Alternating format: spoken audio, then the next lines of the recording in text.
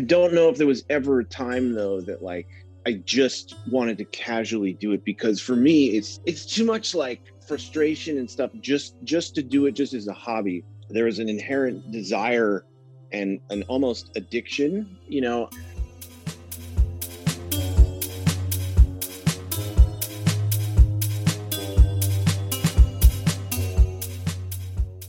Welcome to the Flying Fruit Bowl, a platform dedicated to the discussion and expression of art and the creative process.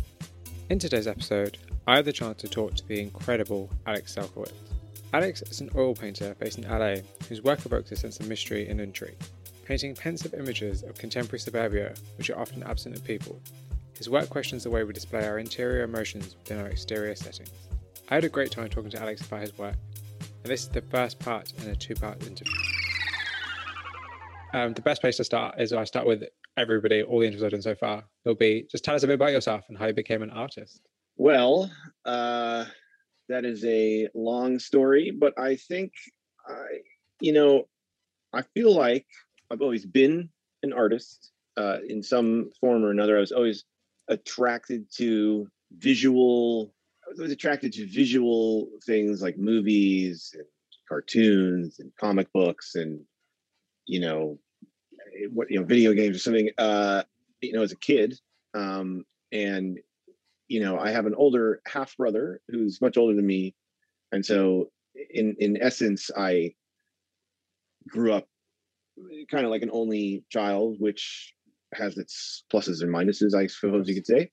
But I spent a lot of time immersed in, all of those things I just mentioned, like comics and comic strips too. So I've thought about all of these things. I have done some interviews in the last year or so, one with you a while ago and everything, and answering a lot of these questions. And I really started thinking about that. I've spent a lot of my life looking at things in a frame, so to speak. So a movie, on a TV or in a movie theater or whatever has these frames. There's lots of composition constantly going on.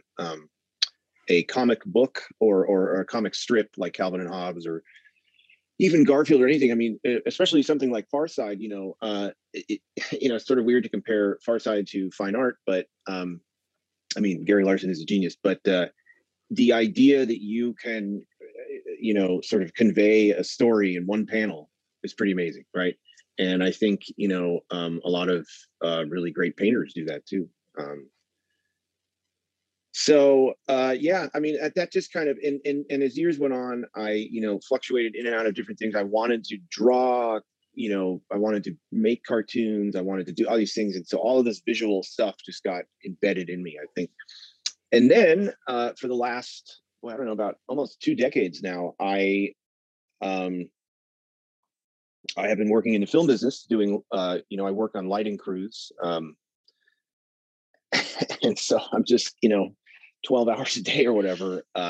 When I am working, it's sporadic, so it's not all the time. But when I am working, it's just, hours in the day of just on set, looking at lighting, seeing stuff, all different types of stuff going on. Light, I've witnessed the, evolution of LEDs and all these things, and all of that stuff. I think just really coalesced into, I'd say about 7 or 8 years ago, I finally, I had taken a break from, I was drawing a lot of everything, and I kind of got into I went down a bad path for a while. My life got a little out of control, and sort of came out of that stage of my life. I got married, and that was a wonderful thing, and really started like fine tuning what I wanted to do. And so I'd say about 8 years ago, I really started getting into the idea of painting.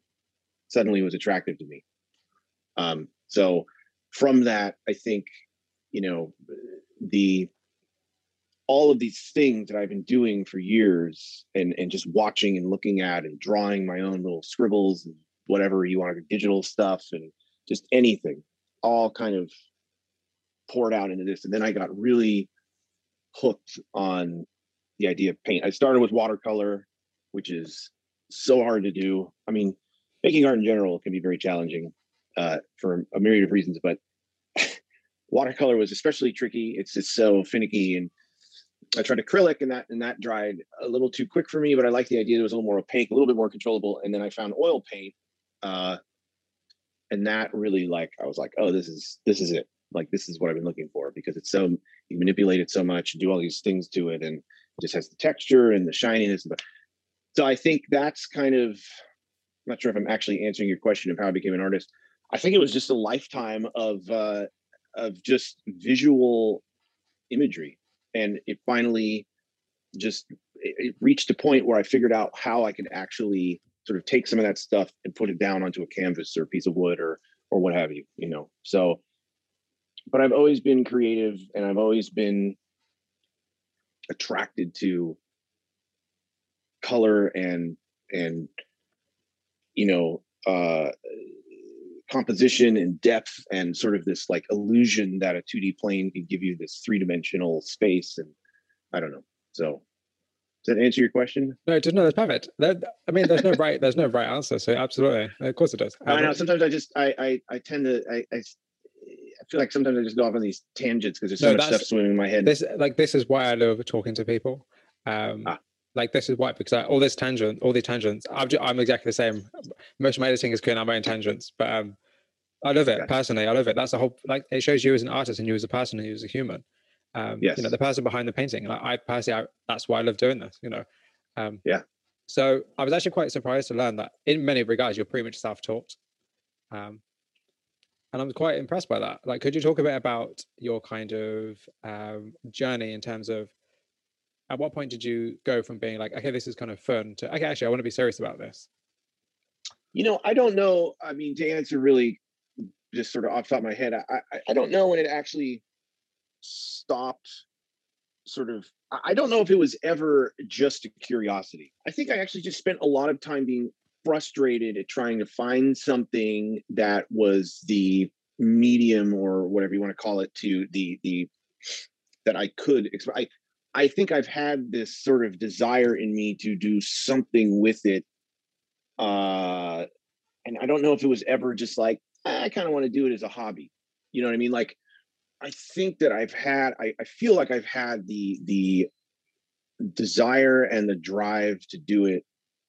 I mean, once I guess kind of once I started messing around with oil paint, I did take some lessons, and I still contact him on occasion and get his critiques. And, you know, he's an amazing painter. This guy, Scott Yeskel, who's a wonderful artist, you know, cool guy, established LA artist. He's done very well for himself. And so he sort of, I took some lessons from him, and he sort of steered me in the right direction of like how to actually use oil paint. He showed me some other artists. I'd already found some that I liked, some painters and stuff like that. And so I think around that time, I started just making things. And as I got the tactile, as I got the feedback from it, as I got my own feedback, or not my own feedback, but my own sort of, what do you call that?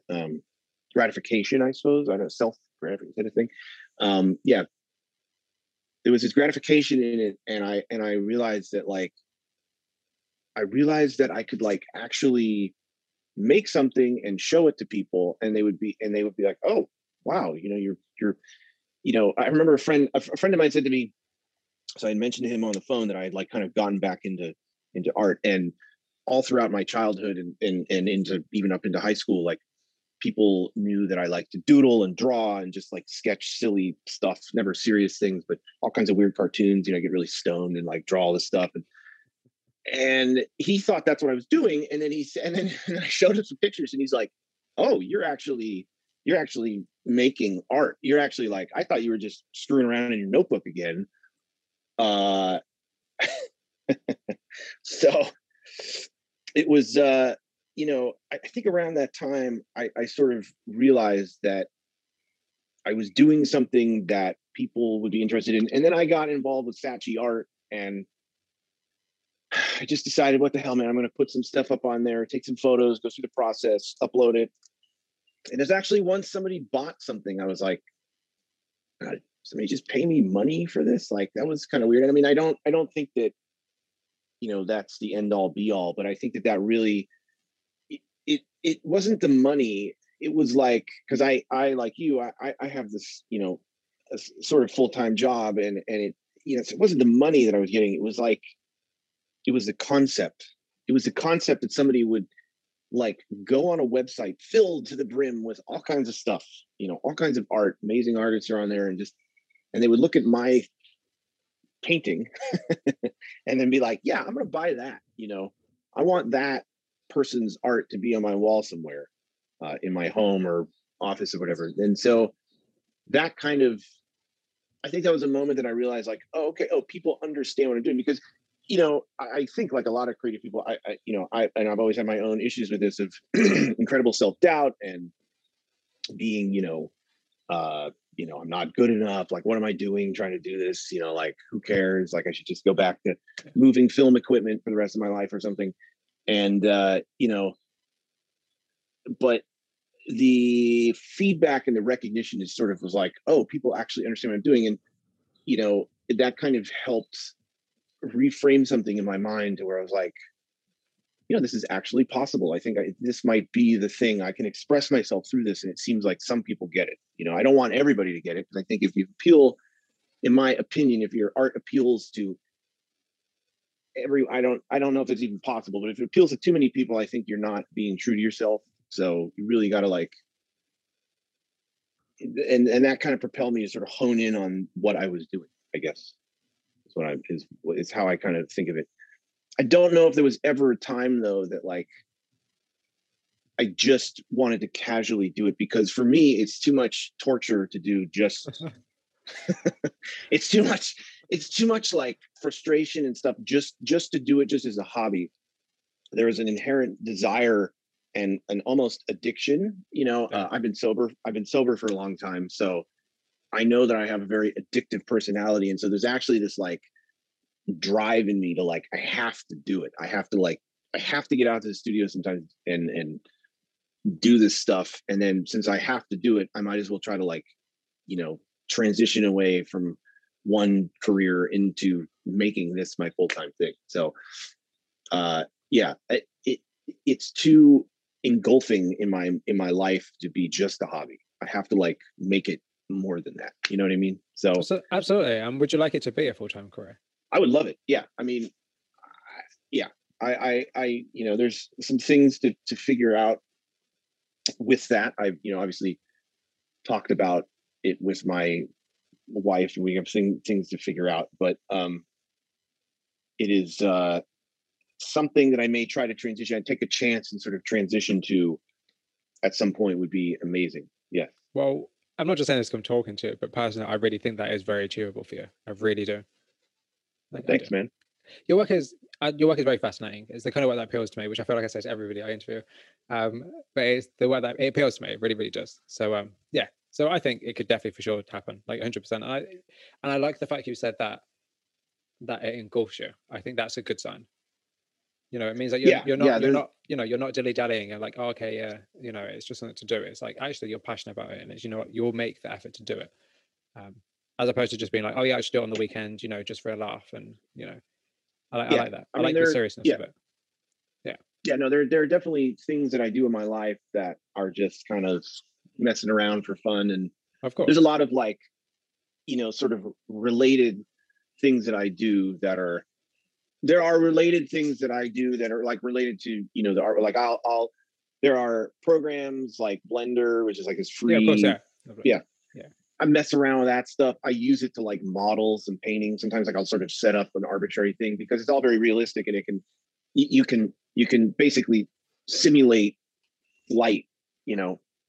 I mean, people that are really good with it can make Pixar quality stuff. I don't, I just screw around with it. It's fun.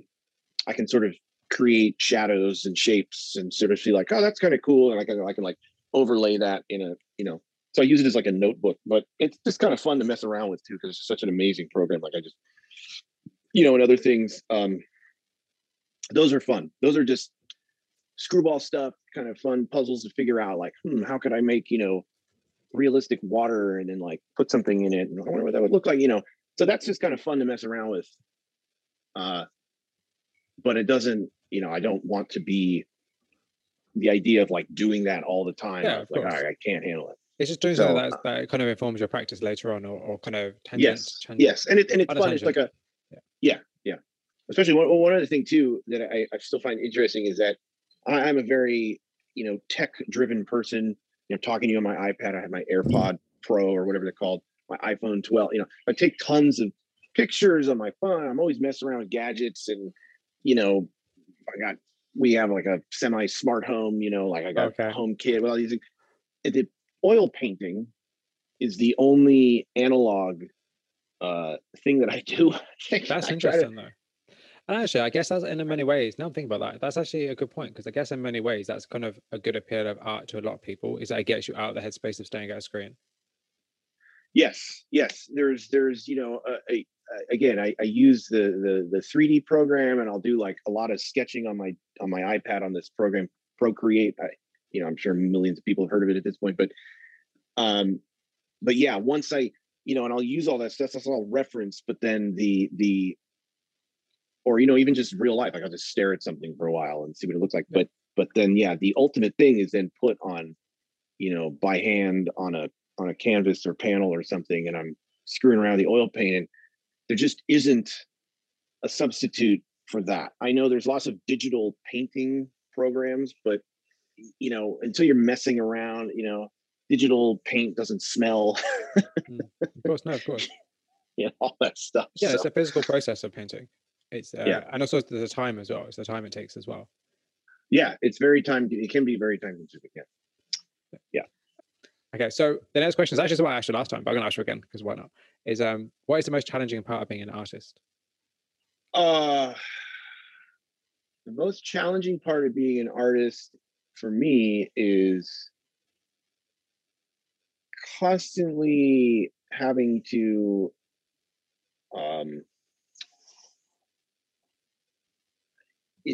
I'm lacking the word. I think the most challenging part of being an artist for me is the constant reaffirmation that I'm doing something that has meaning. Like, not like that I'm making something that has some symbolic thing to it, but just like that anyone will find it meaning. Yeah, Like yeah, why am I spending all this time getting frustrated? What is the point? Like, okay, so I'm going to what is am I getting satisfaction out of this? Because right now I feel really angry or frustrated that I can't figure this out. So so it's this constant no, you are doing something. I have to remind myself this constant you know your work has people like it has meaning to it. You are doing something that has relevance in this crazy world that we live in. It doesn't have to be that doesn't have to necessarily be relevant to a lot of people, but just that it has relevance at all is yeah, what I go after. So and that's kind of what I was getting back to before. I can't remember what the question was exactly, but that's kind of it's not the money thing. It's just like this. It helps reaffirm that what I'm doing is correct. yeah. It's like validating your Uh, artistic existence. yes, right. Yes, and so I guess that's a much better way to put it. It's sort of I'm constantly trying to validate what I'm doing, and that is exhausting. But it's just something that I have to force myself. Like this room that I'm in right now is we have this small separate attached building. It was here when we moved in. It was kind of an old workshop or something with people, and so we kind of made it into this studio. And I have to force myself to go out here sometimes. It's like the gym. It's like 90% of it is just going to the fucking gym. Oh yeah. So it's like going to the gym. It's 90% of working out is getting to the gym, and then once you're there, you're going to do something. So it's I have to force myself. So that is a moment of validation. Getting out here, just sitting, and I'm like, oh God, what am I working on now? And because I'll work on 4 things at once, and just overcoming the fear. There's always fear of something. So fear of I was like, God, I don't want to go out there and make a mistake. I really can't handle having a bad session right now, but I got to go do it. So I think that's definitely the hardest part. The mental, the technical stuff, the muscle memory, the tactile, all those things, color mixing, that kind of stuff is you can learn that over time, and it's not easy, some people do it easier than others, whatever, but just all that stuff is learned, I think easier for me, at least. It's the mental stuff that's always the most challenging, because I think a lot of people feel this way. I know I do. I can be my own worst enemy, or my greatest critic, which I think is a pretty common thing. Yeah, I'm actually quite surprised by how common that is among artists. But I guess also it's because art's a very, it's very subjective. That's the word. It's like very subjective, and I think you don't quite know. Yeah. You don't quite know if what you're doing is really kind of making any kind of impact, or if it's because everybody has very different opinions on art. I think that's the interesting part of it. It's like when I tell people I interview artists, some people are really interested, others just don't care, and it like that's sliding scale of people who are interested in it is quite fascinating. Yeah. Is there anything you don't like about being an artist? Can I just say the same thing? Oh no. Yeah, the frustration. No, I think just it's got a lot of. It's annoying to listen to the stigma of it. This idea that people can't be an art. It's not a real job. It's the sort of stigma to it, I think. Yeah. I mean, I guess there's some validation to that to an extent, because I would imagine most people that, I'm being very general here when I say this, but I think that comes from another era when, it was hard for people to make art and sell it for money. And I think that is a challenging thing. I think it depends what type of art you're making and what it is. And, but I do think that there's still these sort of leftover opinions of who an artist is, what an artist does, is it work? Yeah. And so, yeah, it's kind of annoying. I don't like listening to that. And it's sort of, I don't think it does any, that just plays into the whole idea of like, does art have any, real worth in the world? It's just all this kind of silly stuff that people just discuss for no reason. I think that anything is, you could say the same thing about a lot of different, areas of fields of work. Sitting in front of a computer all day may not be, it may provide someone a steady paycheck, but is that fulfilling? I don't know. Yeah, but I think mostly I would say that's probably the most aggravating thing, is I think that when you say, especially in my situation, where it's like I sort of have this like, somewhat steady union job, and I kind of say to people sometimes, I'm like, I'd like to steer away from this and try to do this, and they just kind of look at me puzzled, like, like really, and or at least I feel like they are. I don't know. Maybe some people. I'm all about, I want to try to pursue my dreams. I have a family and we have kids, and it's wonderful. But one of the things that I want to teach them is you got to go after your dreams. You just do. Yeah. It's you have to at least try. Absolutely. You're not always going to necessarily succeed in every. It's not going to be exactly how you envisioned it when you start your journey, but you have to at least try, because later, you can't go back. Once you start moving forward in a direction, you can't go back. You're what was I reading? I was listening to something, I don't know, the other day. It was like, time is the most precious commodity that we have. It's not, making money is great. I know everybody needs money, of course, but I think that it affords you time. Of course, yeah, and time is something that we, you can't buy more of it, and you can't get it back. So yeah, I agree. Particularly in the society we live in, I think time and attention are the two most valuable assets we have. I think attention's another great one. Yeah. I think the way the society is set up for this is me being super philosophical, like the way our society is set up is that it's society of spectacle, society of distraction, that kind of thing. I think it's set up in a way that our time is spent doing things other than what we wish to do. So for instance, rather than say painting, for instance, you might just end up watching YouTube all day, Yes. mindlessly. And I think that's kind of, unfortunately, the way a lot of the society is set up. I actually find it really, really interesting that you are very critical of yourself as an artist, because it seems from the outside that, artists know what they're doing, that they, have sold work and or are creating something that people are viewing, so that, oh yeah, they're just creating the same thing. They must be Mhm. knowing what they're doing, because they're just creating the same thing, and then they'll just get paid more for the next image and stuff. But so how do you create work? And we'll get into your work a bit more now. Actually, I think it's probably the best time.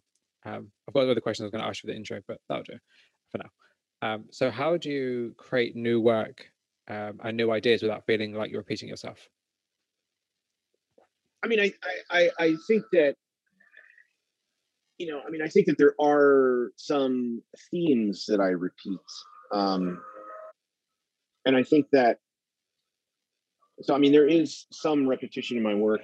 Um, I'm just kind of looking around right now. I don't know. I think, no, wait, your question was, how do I start a new work? And then also, how do I avoid repeating Yeah, myself? Is that what you're saying? yeah, Okay. The way I start a new piece is usually from just taking photos. And I don't ever I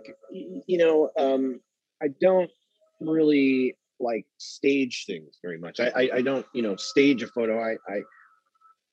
Man, I could be driving down the street at a stoplight and I turn to my left and there's some building with light hitting it. And I just say, oh, that's, so I take a bunch of photos. And, I mean, one of the greatest things about technology, there's plenty of things to criticize, but one of the cool things about having, a nice iPhone or whatever camera, phone that has a really awesome camera on it is that you just always really have a wonderful camera with you. So I take a lot of photos.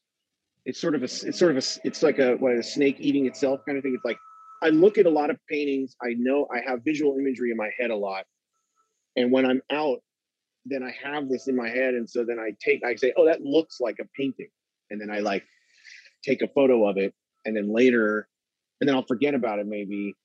So I have like thousands of these photos, and then as I'm going through, I'm just like, oh yeah, I remember that, and then I'll start like sketching it, on my iPad or something, just kind of blocking it, and then sometimes they're very, quote unquote easy to do, or they just flow really well. Other times it's really a struggle and I have to like think about it and, really like kind of mess around with the shapes, and maybe I'll do a 3D model for that, to sort of see how the light would hit. And um, it's just a whole evolutionary process. Some of them don't work out, and so I just throw them to the side, and then it's a very evolutionary process in that way.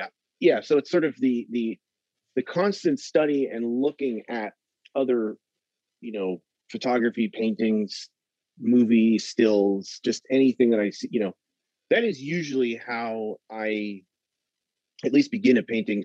I don't know if I actually avoid repeating myself sometimes. I really do think that, I mean, there's at least themes that I repeat. And I just, I try to push it. I mean, maybe I mean, you could say that like, oh, well, paint a lot of chairs or something, but it's like, I try to make the composition different, and maybe it's a different, dimensional thing, right? Like maybe it's like a square, or maybe it's a, rectangle or something. It's just, but I think that in the end, I end up repeating myself to some degree, um, because I continue to find that subject matter interesting. And really the actual subjects are almost irrelevant. I like to yeah. use light, coming across something as a way of just showing form and making an interesting composition, trying to lead your eye through the piece. And in that sense, it's kind of like a puzzle. You're sort of building something. So I think that ultimately, I'm going to always end up, some of that will always carry through to each piece I make. Until I have some other ideas for later on down the line of doing like, really weird abstract stuff or something, which I'll probably get to at some point. But for now, it's really just being out in the world and just seeing stuff. And, I mean, part of the thing that, because I like to paint sort of isolated, empty spaces, then with light kind of pouring over them, then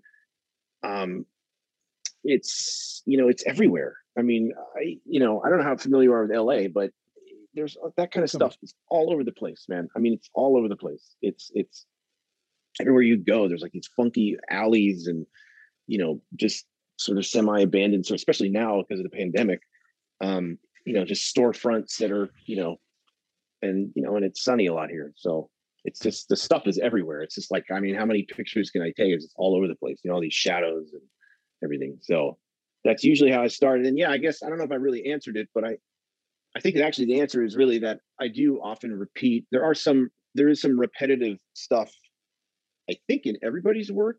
I mean, I think most artists to some degree repeat themselves a little bit because that's I think habitually you just sort of are drawn to certain things unless you are consciously like choosing to start a new body of work that's completely different from what you did before, which plenty of people do. But then they're in that new body. Now you're in a new era or whatever you want to call it. So yeah, I think that's really interesting. And I think the fact that you said that in some ways the subject matter is irrelevant, it's more about light and shadow. I think you definitely see that in your work because your work is very compositional. You said that you work from photographs, and that's quite interesting. So what do you think that painting can do that a photograph can't? Oh man, that's a good question. I don't know. I mean, they're just different mediums, I mean, I think that with digital, I think with the advent of digital photography, I think there's just it's so polished now. Everything is so polished. I mean, I notice it in my at work when things are being filmed. I mean, if you look at films from the 80s or 90s or whatever, even, but obviously back prior to that too. But it's just thinking about a lot of movies that I watched in that time, and they're not as polished. The lighting and the film, and there's nothing, it's nothing against digital photography. I mean, that's what most movies are. It's so polished though. I mean, everything is just so. It's the same argument that people make that like the vinyl is better than an MP3 that you play on your phone, and it's like if you ask somebody that's an audiophile, they'll be like, oh man, it's just got that feeling, it's vinyl, man, it's got that sound to it, it's not as perfect. I think that for me, I think that painting, at least the style that I do it in, allows for some it's not, I mean, I partly because I choose to make it that way and partly because I just don't, I mean, basically I don't paint in a hyper realistic fashion. And even if you do, I know there's some artists that do these like incredible, like super high, hyper realistic, if you look at them on a screen. But even if you were to look at them up, in person up close, you could still tell what they're painting, I think. I don't know. I haven't seen one necessarily in any recent memory that I have, but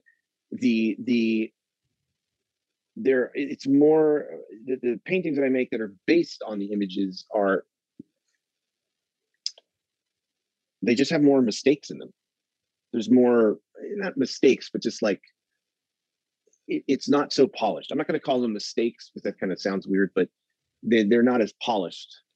And also the paintings that I make are based on photographs, but they're not, photographs to me are like notes, they're another form of a sketchbook. I could take, 3 pictures of a thing that I like, and some of it is just, I always leave some stuff out. I never try to like copy the thing exactly because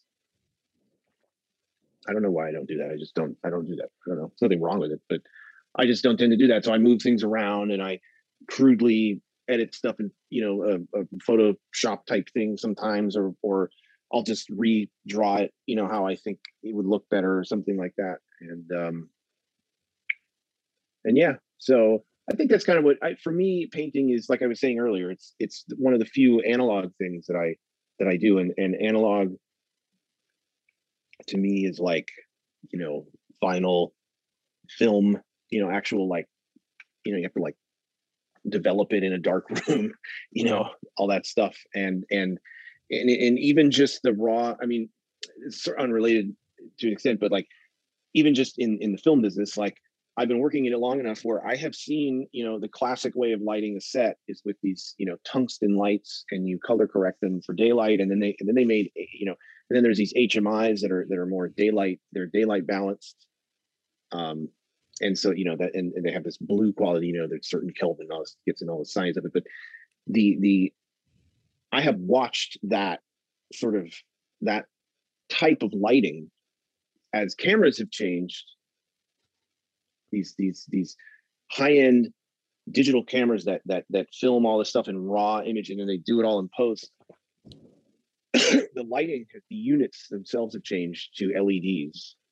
It's not all LEDs, but it's a lot of LEDs now, and the quality of that has changed a lot, and it looks very polished.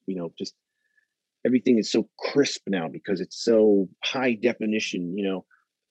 I was looking at something like, there's some TV out now with like 8K. It's so, our eyes, I don't even think, I'm not an expert on this kind of stuff, but I don't think our eyes can even, the difference between 4K and 8K, like I would challenge most people just glancing at the TV, watching something, to even really notice much of a difference. It's so incredibly full of information that you're just sort of blown away by it. And I think with a painting, unless you're choosing to be hyper realistic, which is a very specific type of painting style, a lot of people, even when impressionism and I'm just talking about like representational painting, kind of like what I do. Like there's stuff that's, you look at it, you're like, oh, okay, like I can tell what this stuff is. There's plenty of people that do amazing abstract expressionist work and all these other things.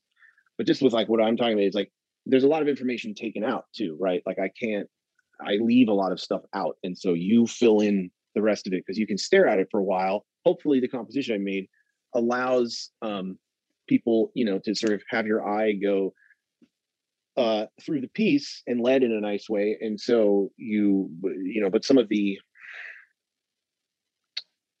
information is taken out. So it's easier to look at. When you're looking at a giant, photo or whatever display, is like, there's just so much information. And I think that, I just think that painting it's just more organic, and there's mistakes in it that are just because it's a, it's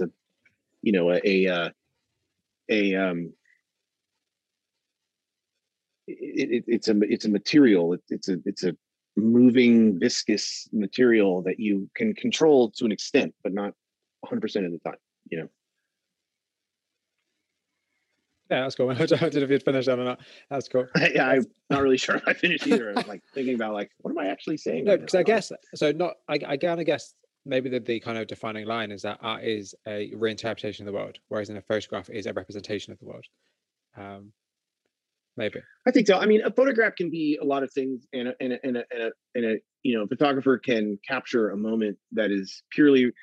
You can capture a moment that's very representational of what's actually occurring, or you can. I'm again leaving out like all the Photoshop stuff that people can do, because obviously you can do whatever you want with that now.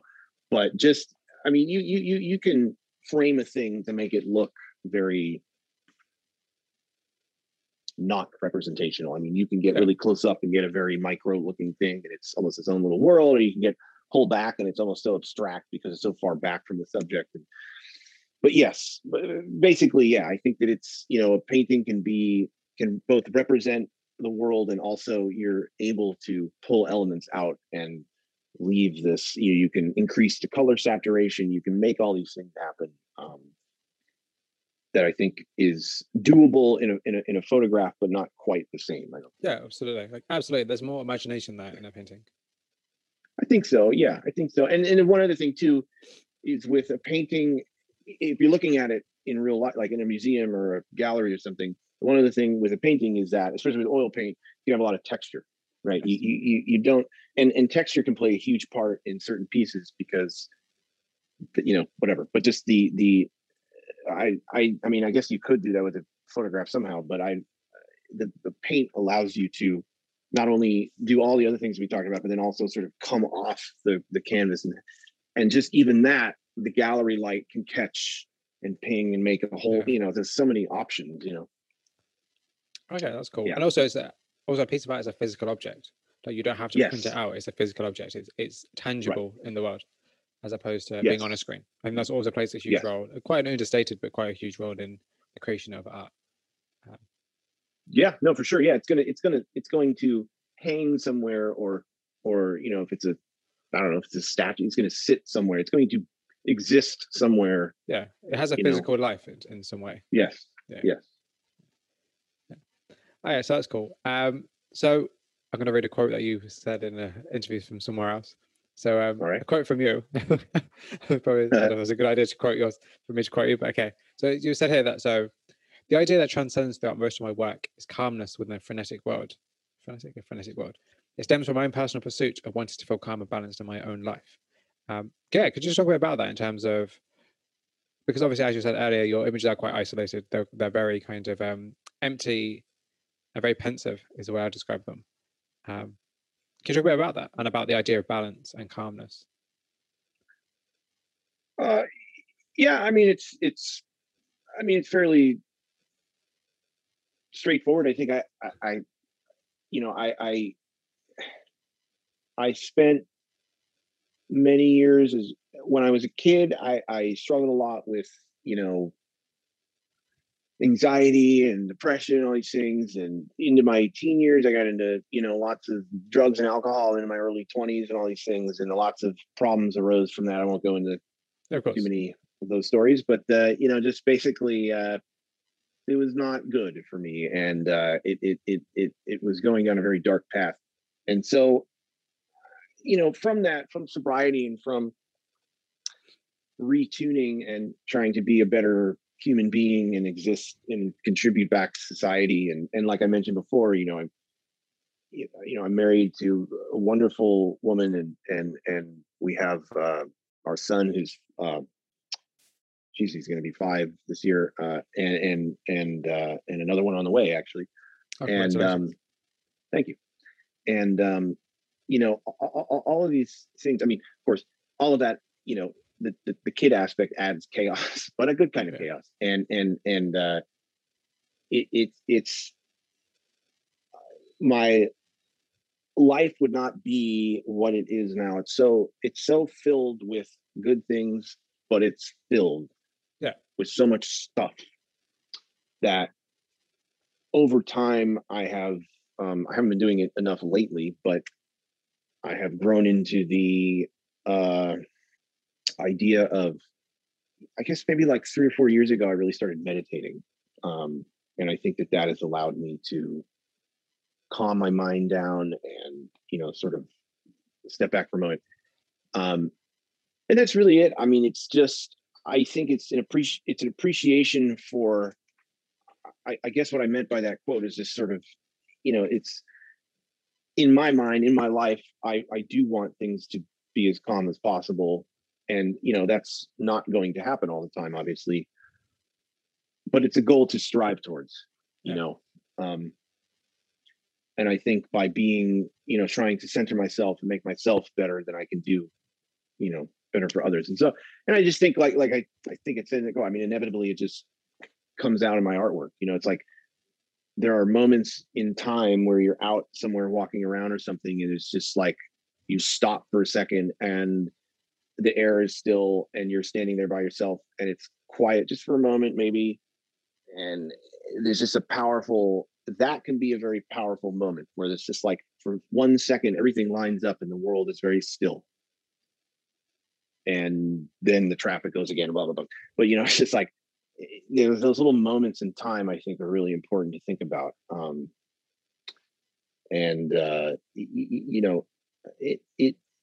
actually, that's it. I mean, it's basically just, it's just, I don't want to, I listen to people sometimes talk about like being like centered or whatever. And it's like, I don't think that anyone is ever completely centered. I think what it is, in my opinion, at least, is that it is a constant, you're trying to be diligent, right? In your pursuit of that, I think is what, and from being diligent and sort of constantly pursuing that, you become that in itself. The work that you put in is what allows you to gain that. You never actually get there. You don't like become calm, and that's it. Okay, it's like, well, no, I'm good, man. I'm centered for the rest of my life. Like I've achieved level 100 and I'm cool. It's a constant daily thing of like in every moment, and you all these interactions throughout the day, and it's just, how do you, the only thing you can control in life is your reaction to other people's stuff. You know what I mean? So I think that's what it is. And yeah, I mean, I hope that people that are looking for that in their life see it in my work. I hear my work interpreted, or interpreted as various things. One friend of mine said, I really want to buy one of your paintings, but we have this space in our bedroom, but my wife is like, she loves your work, but she's like, I don't know if I could look at that every day when I wake up. It's so like eerie or something like that, And I was like, wow, he's like, I mean, I don't mean any offense. I'm like, no, I'm not offended at all, man. If it can evoke that kind of feeling in you, I think that's awesome, But I do hope that people that are looking for a moment of, whatever tranquility or something can see that as well. But I do think that the one of the neat things I think about what I do is just that it's very open to interpretation. I mean, I can look at all of these paintings in my studio and see both sides. I think, my mom once said, she looked at a bunch of stuff I had done and she's like, are you okay? I mean, she said it with a smile, to stay her type of humor, but which I thought was funny, because it's like, yeah, man. I mean, you can look at this stuff. I mean, I think you use the word pensive, and it, pensive can kind of, it's sort of in the middle, sort of like something's about to happen or something just did, and yeah. Who knows, but yes, but I think the pursuit of, in this crazy world too, especially with everything that's happened in the last couple of years, just, it's important for people to take a moment and try to, just take a breather and be calm. Yeah, absolutely. And I think, yeah, it's like that ambiguity in your work that keeps people engaged with it, because it's like they look at it, and rather than just like looking and being like, okay, I'm informed that this is a certain landscape, or I'm informed that this is a certain building, or this is a certain object. It's like, this is a space. Because right. It's not just a nice landscape. It's not just a picture of like, say, a pretty woman, for instance. This is a space. This is kind of a moment. And it's like, you get to choose how to interpret that by looking at it and kind of, as you said earlier, immersing yourself into it. It's the immersion of your work. That's, for me at least, that's what I get out of your work in terms of when I look at it, because it's not just, oh, okay, that's cool. It's cool. It's cool as a deck chair. It's like, okay, so what relevance has this deck chair got to everything that's surrounding it and the spaces within and the environment? And then what does that mean for us humans and the human condition? It kind of opens up a lot of questions. That's cool. Yeah. Which I think is why I know a lot of people who are quite engaged with that and who are interested in it. That's great, man. Yeah. I mean, I will say one other thing is sometimes I actually don't know the answer. Like, I don't know why. I just find it interesting or something, or I get some bug in my head that I want to paint some video store from the 80s of my childhood, and I'm thinking somebody will understand it, maybe. And then, but then people tell me, like people tell me sometimes what my artwork means. I don't even know half the time, like I'm not, I mean, I have a feeling because I'm just going off of my instinct, but I can't necessarily frame it into words, immediately. So hearing you say that and just listening to people tell me what they think when they look at it, I'm like, wow, okay, cool. It's great. It informs me more of what I'm doing too, I think, which is kind of interesting. Have you actually ever heard of liminal spaces? Liminal spaces?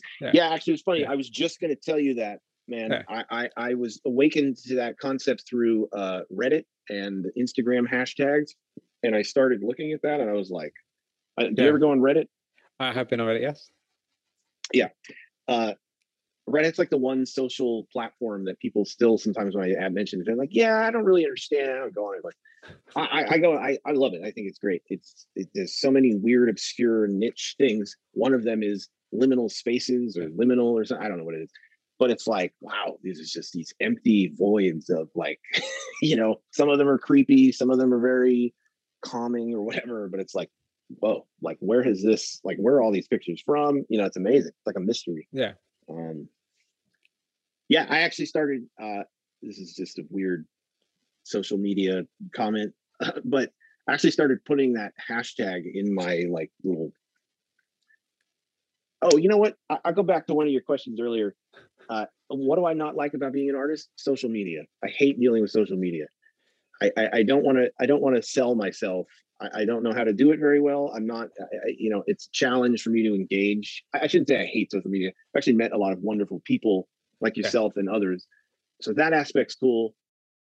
But just the like, I don't know. There's this whole other element to it. I'm like, man, it's exhausting.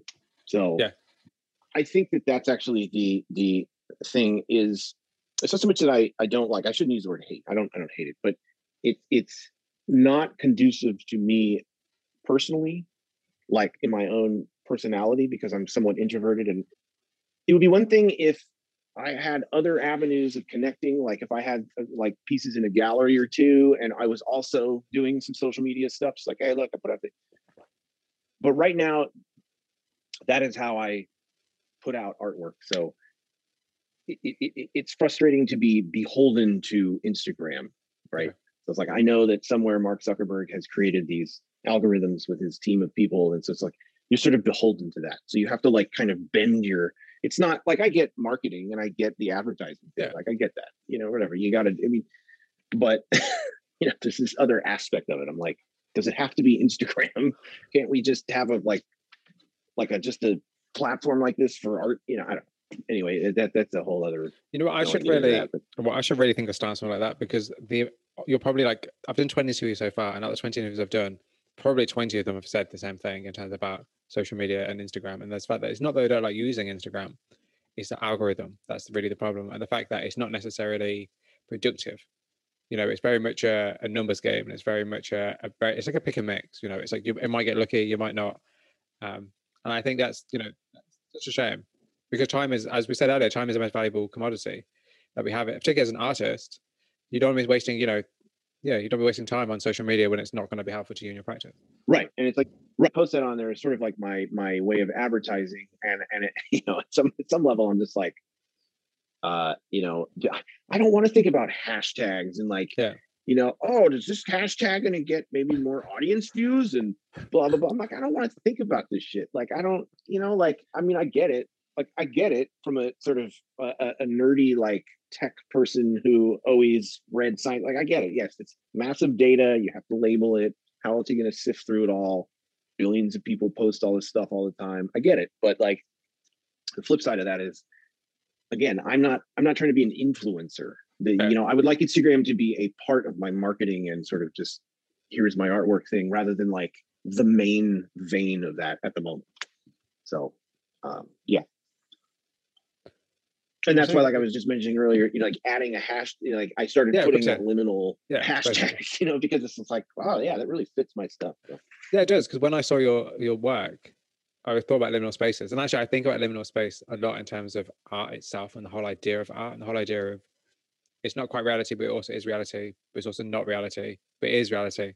That kind of rabbit hole of what are you looking at and what is it supposed to reflect in terms of the actual real world? And I think that's super interesting. So I thought I'd mention that. And also the other thing I wanted to mention to you as well, the liminal spaces, is I don't know if you've heard of them. It's called heterotopias, and they're called heterotopias. I'll send you links to all this stuff, because I send links to people all the time. Oh yeah, please. And please do. And it's kind of the idea of places within places. So things like car parks and boats are like, when they're not being used, it's like a world inside of itself. So for instance, how can I explain that? It's like a concept, like an architectural and philosophical concept about kind of like for instance, like a cruise ship. Like a cruise ship is a separate entity, but inside the cruise ship is a whole world by itself. You have living arrangements, you have shops, you have, it's like a whole industry within inside itself. If that makes sense. And then it exists within the world. Same like with jail cells, with like prisons. Like a prison has its own economy. Yes. Within the world, I see. Has its own economy. Stuff like that is interesting. Oh yeah, man. No, I like that. Yeah. Please send me that link. That's great. So one thing I want to talk to you about that was really, really interesting. So I interviewed an artist called Mark Thompson. And one of the things he said is that he works in the studio a lot. And because he works in the studio, he often gets quite lonely. And I wanted to talk to you about the idea of loneliness as an artist and the kind of isolation you can feel from being an artist, and particularly long stretches in the studio. Is that something that you feel, or is that something that you've kind of encountered? Yeah, definitely. Definitely have felt that. I mean, it is a very isolating thing. It's definitely not a team sport. I mean, it can be maybe in certain aspects, but it is definitely isolating. You're isolated not only in your studio but also in your head, thinking about a lot of stuff. You got to get into that space. I mean, personally, for me, at the moment in my life, I mean, as soon as I walk out of the studio is here in my backyard essentially. So for the moment, we may move soon and then that'll change a little bit, but I'll set up shop some other way. But as soon as I go into my house, it's just, if everybody's home, it's like chaos in the house, and again, in a good way, but just like it's, you're not feeling lonely anymore. Like, and yeah, I guess the short answer is I completely agree with his take on it. And definitely it can be lonely. My long stretches in the studio are mostly broken up now because I'll have like a couple hours here and a couple hours there, and so it's not as like isolating as it could be, So, but no, I mean, I think that people that are artists probably lean towards isolating activities anyway. And so they're kind of like, there's some comfort to it as well. It can get lonely, but I spent a lot of time when I was a kid by myself. So yeah, like I guess, and you said earlier that you're introverted, so I guess in a way you're used to it. In a sense, I am, yes, and it can actually. I mean, it's changed a little bit now that I have a family, and it does. I think that I'm more, if they say go out, my wife and son go to like her mom's house for the day or something, and they're like, my wife's like, okay, this is a good chance, like, 3 or 4 hours, like go to the studio. Like I'll go, and then I miss them though, so there is a loneliness factor there, but then also there is a house full of insanity sometimes because it's just what it's like having a 4-year-old. But yeah, I can definitely empathize with that. I mean, he's totally like, for sure, like you can just get immersed in your head, and then it's like almost like coming out, like it's like, whoa, like you've been, when you have those good session days and you really hit it and your brain is just like full tilt boogie and you're just really into what you're doing, when you come out of that, it's like, wow, it's like a workout. Your brain is like, it's exhausting. People think like painting is just like, I'm just gonna sit here, but it can be I've worked long hours too when I work, and it's like I can be more exhausted doing 3 hours of this than at the end of it. You know what I mean? Because it's like, or even energized too. It's like, you just come out of there and you're like, it's like you're in a daze, So yeah. So yeah, totally feel that guy. I mean, it can be very like tunnel vision. I guess you get tunnel vision. That's the word I was trying to think of. Yeah, you get tunnel vision when you're out here, and then when you kind of come to, you almost forget. Like, whoa, wait a minute. Okay, wow, there's all these kind of things going on. And now I got to go back to my life, and so. Yeah, and I think it's good because you have that balance where you can go back to the chaos, because yeah. No, it's wonderful. Yeah, no, it's wonderful. And I think that I would feel a lot if I was doing what I do and not going out and seeing people and stuff. I mean, that's kind of like, just on the side note, like during the pandemic when, there was a period of time where we barely left the house because people weren't supposed to, and or do it very limited. And I would read these stories of people being very lonely, and I I felt bad for them, but I was very fortunate that between my son and my wife, I mean, there wasn't a dull moment. We were able to be with each other, and so it wasn't that way. So I was very fortunate in that sense. And I think it just helps a lot. Yeah. So COVID-19.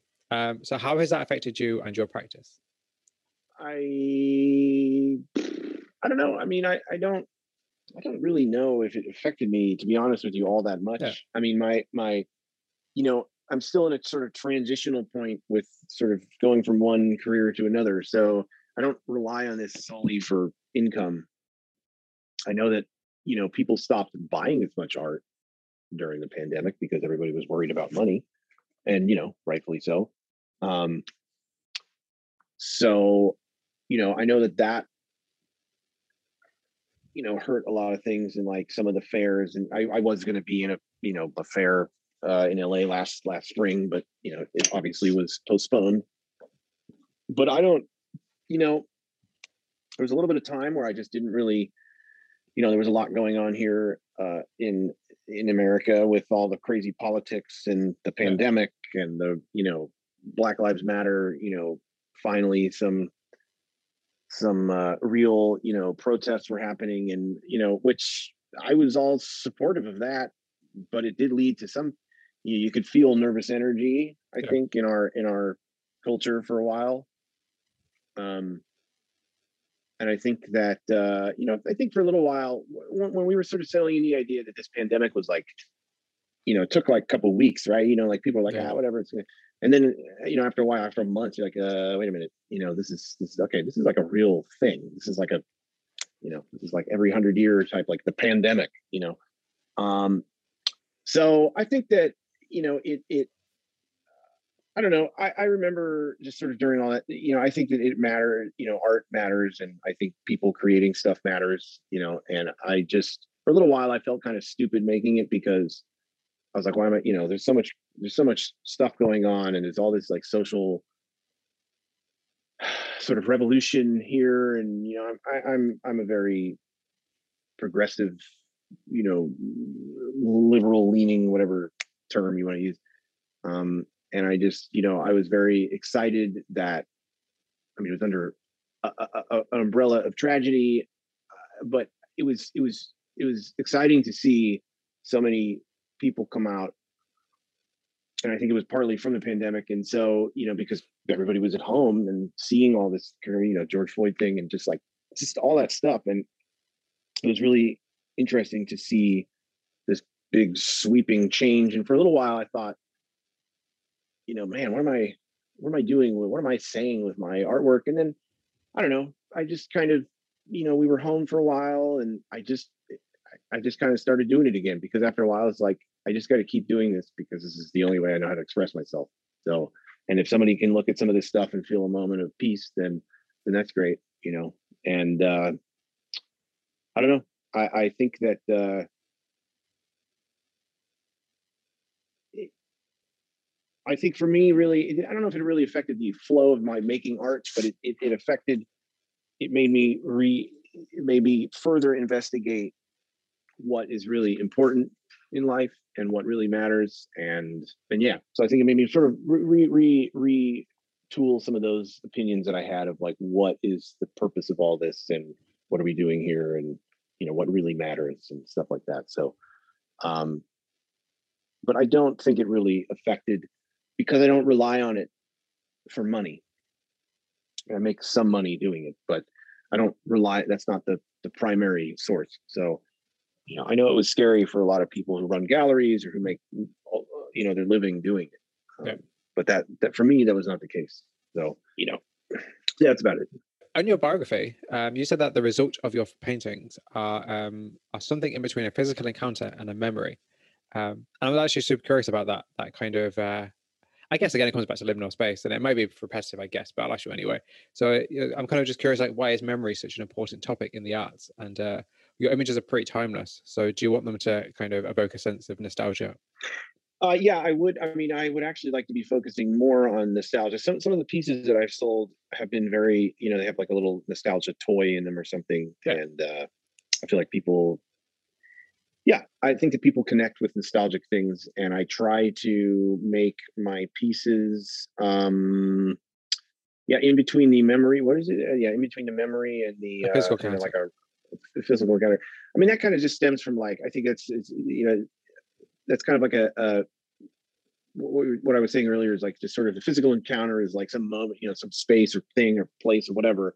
And I'm like, whoa, I encounter this thing, I take photos of it. And then it's sort of, part of it is I try to, I have these notes, there's like photo notes, I guess you could say. And then I go back later to them and I try to remember like the feeling that made me, like what was like interesting about this. A lot of times it's just the way the light hit in the composition, all this. But then there's maybe an intense moment or something, and then I try to remember that. And yeah, I mean, for me, I do try to make it timeless. I want it to be. I think well, for one thing, it sort of, I think more people will connect with it if it's less specific. I try to not make it too specific, if I can. And I think that this sort of appeals to a broader sense of, because I want people to be able to put themselves in it. Yeah. And if you get too whatever, then it's like I think it's harder for people to sort of imagine themselves in that space. And so, but yeah, I mean, the nostalgia thing is, I often try, if there are objects in the scene, I attempt to sort of look back to the 80s, because that's, I was born in 81. So I just figure, sort of late 70s and the decade of the 80s, kind of like stuff that was made then was more, there was like some piece I did that had like a big wheel in it, like those old tricycle, and stuff like that. That, another piece I did was a video store, Saturday night, I think I called it. And, it's, yeah. And it's, I mean, yeah, I mean, how many, for me personally, how many nights did I spend, as a kid, it's when you went and rented movies and all that stuff. And so, yeah, I mean, for me, it's just, I mean, I want to evoke emotion in people when they look at it. And I think there are certain, tricks, that you can do, just like you can make certain things, you can trick the human eye and make more parts of the painting appealing to look at, or you can create the sense of depth in a flat plane, by using tricks, basically, right? You're tricking the human mind. And I think that's an aspect of painting that I also enjoy too, is just the psychology of it. And so, yeah, memory and, they say, I read once that the, scientists say that the most memory inducing sense that we have is smell, the olfactory senses. But, I think short of that is sight, and sort of visual. So you can really play on that and have an impact, I think, by doing that. So do you consider your work to be personal, or even in some ways biographical? Well, I think it's just, I mean, I think my art is personal because I put some of my own,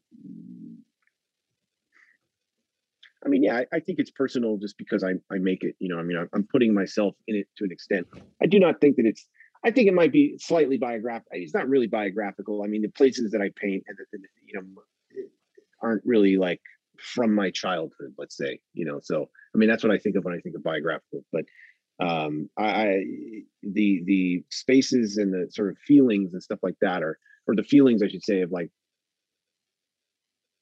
I will sit and look and stare at the painting for a while and see if I feel emotion when I'm looking at it. If what I feel when I'm looking at it, does it have that certain whatever it is that I'm looking to do? And in that sense, it's personal, because I'm trying to leave a little of my own imprint on it by doing that, aside from obviously just painting it or whatever. Yeah. So maybe it's like emotionally biographical. Yeah. So a podcast I like to listen to is called Artist Decoded. And one of their guests, called Brian Booth Craig, once said that an image is not complete without a viewer. Do you agree with this idea? Yes, I do. I do agree with that. Even if you just make the image for yourself, you're still viewing it. I mean, you have to have somebody look at it, even if that person is you. So I do agree with that. It's actually a very intelligent statement, I think. I mean, if it's just, if the image is in a drawer or stored away somewhere, I guess it's still an image. But I think with the desire to want to make somebody feel something, or, be it through your composition, color, texture of the paint, the subject matter, the size of it, anything, the point is to make people feel something. And the painting doesn't feel anything.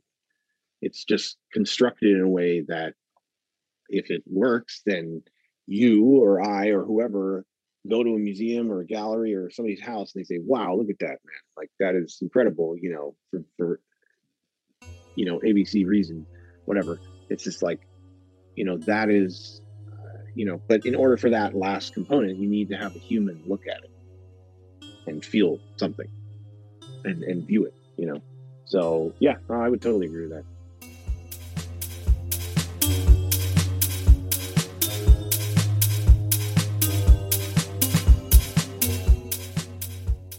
That concludes the first part of my interview with Alex Selkowitz. Thank you very much for listening. If you have any questions or comments about it, please get in touch via theflyingfruitbowl@gmail.com or via social media sites such as Instagram. The Flying Fruit Bowl audio interviews can be found on a variety of sites such as Apple Music, Spotify, YouTube, and wherever you listen to podcasts. Also, don't forget to check out theflyingfruitbowl.co.uk for daily art inspiration. And if you're a creative, please get in touch for a chance to be featured or interviewed. I love discovering new art, and our website is always open for submissions. Once again, thank you very much for listening. And until next time, folks, please stay safe.